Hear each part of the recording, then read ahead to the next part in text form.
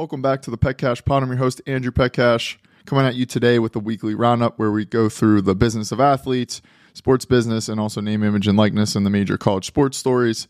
Only housekeeping item I have is that you got to be careful what you wish for, and I say this in a good way.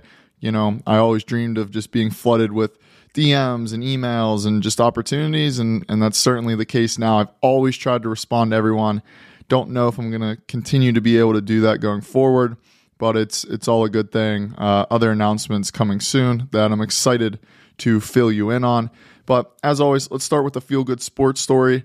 What we have is Alex Rocca. He became the first athlete in the world with a 76% physical disability to complete a marathon. He crossed the finish line of the Zurich Marado Barcelona 2023 marathon with a time of 5 hours, 50 minutes, and 51 seconds. Congrats to Alex. That's awesome. Always love seeing the stories and just the unity that sports brings to people and to overcome not just physical ailments, but also mental ones. Now heading over to the business of athletes, we had 4 major headlines I want to break down a little bit further. The first being tech-enabled golf league Tomorrow Sports received undisclosed investments from Dwayne Wade, Shaquille O'Neal, and Kevin Durant's 35 Ventures. You might recall Tomorrow Sports. It's the golf league and entertainment division started by Tiger Woods and Rory McIlroy.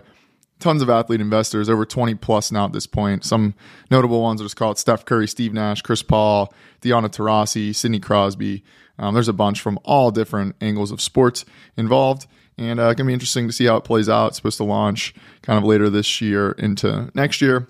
Heading over to Europe, England and Chelsea forward Raheem Sterling has invested into the Afro-Caribbean grocery delivery service Oja, and he'll also be an ambassador. This deal was sourced and brokered by Timothy Alexander Udiowe of AGO Entertainment, working with a bunch of athletes and bringing them investment opportunities. I know Tim's probably listening, so great work, brother. Love to see it, and that's definitely a cool investment for Raheem Sterling as, you know, more the European side and big athletes look to get into the investing world just like the American athletes. The NWSL it kicked off this past week, and Matthew Stafford, the quarterback for the Los Angeles Rams, him and his wife and then also their daughters are becoming investors into the WNSL club out in California, Los Angeles Angel City FC. They join a bunch of other athlete investors and celebrities. So it's going to be interesting to see how, obviously, women's sports growing fast. NWSL, all these letters, man, messing me up, is growing at a nice pace. And we'll see if these are going to result in good investments over time. Because you also speak of women's sports, Tom Brady has invested in the Las Vegas Aces of the WNBA.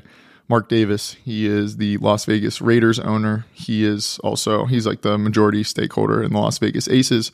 So we'll see if Tom Brady stays retired, but, you know, getting active right in women's sports, WNBA buying into a team. And 2 stories this week of athletes buying ownership into teams. Then obviously Tomorrow Sports is a league, so a bunch of athletes buying into leagues. So it's interesting to see these team and league investments by athletes, and then also the startups and companies, which has been going on for quite some time with Raheem Sterling and Oja. But let's head over to NIL and college sports. A wild deal went down that I just have to call out.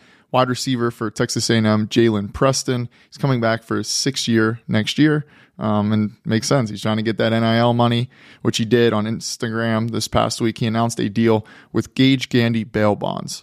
So, yeah, he's signing a deal with a small firm out of Texas that gives people bail bonds. But yeah, NIL, we're seeing it all. But good for my man Jalen getting some money, and I'm sure. I mean, it's interesting. I'm sure it will work as a nice promotion for Gage Gandy. Obviously, I'm talking about. I never heard of it before.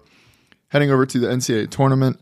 Farley Dickinson, they upset Purdue in the first round. Their 16 seed beating Purdue is only the second time that's ever happened. But we got some data from Sidearm Sports that came out. It's pretty interesting. So Farley Dickinson, FDU, they saw a 1,027% increase in page views since the start of the NCAA tournament. So right there, outlaying the value of going far in the tournament, not just for a sports team, but also a university and its applications, and there's tons of data around that, like Florida Gulf Coast and Loyola Chicago and George Mason, and all these schools really grew alongside their schools going far in March Madness and on the men's side.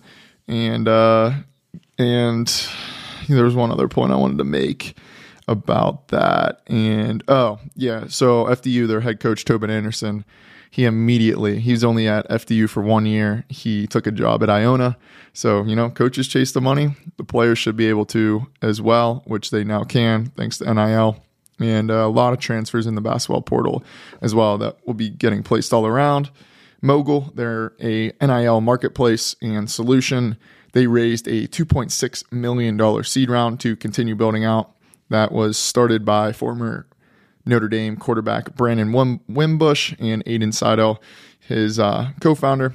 Minka Fitzpatrick of the Pittsburgh Steelers safety, he's an athlete investor in the company as well. And the last thing from college sports, they were on CBS Sports Talking, and Greg Gumbel and Clark Kellogg were just kind of laying out some of what NCAA President Charlie Baker was saying, and he was just talking about, we need this legislation, we need politicians to help us. And Barkley, this is quoting him, he said, our politicians are awful people. I would actually go to people who actually care about basketball and football. I would put a committee together. I would love for Clark to be on the committee, get some coaches, get some players, and let's try to work this thing out. He said, we can't ask these politicians nothing. These people are awful people, Democrats and Republicans. They're all crooks. So Charles Barkley fired up, does not want NIL to go to the politicians. And and Charlie Baker coming from Massachusetts governor to the NCAA, trying to sort out NIL. We'll see where it goes. Lots of interesting things that they're going to keep playing out, and I'll keep you up to date on all that. But let's head over just a few last sports business stories with some companies raising some money. Televised trampoline basketball league Slam Ball. They were dead in the water in 2008 after being around for nearly a decade. Gruesome ankle injury, just not a ton of potential into the future, shut down. But they're back now. They closed an $11 million Series A round. Blake Griffin in the NBA was an investor, along with also Gary Vaynerchuk.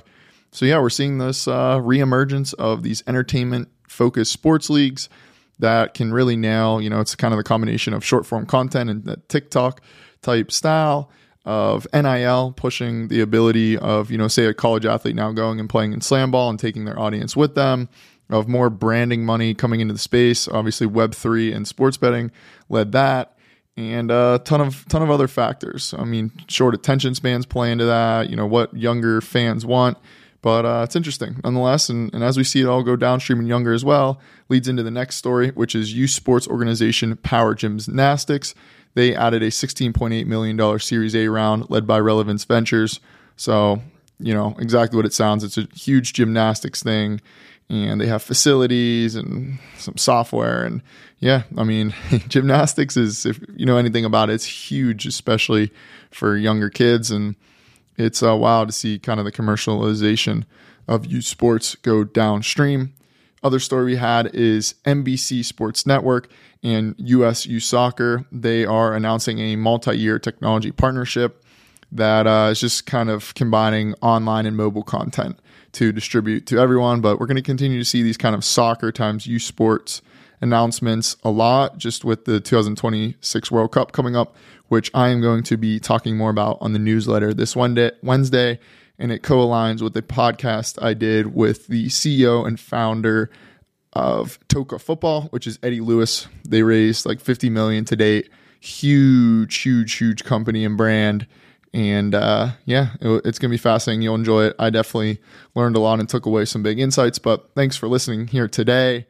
And have a great rest of your weekend on Sunday. And we'll talk again on Wednesday, Friday, and keep this rolling. And that's really it I got for you today. Peace.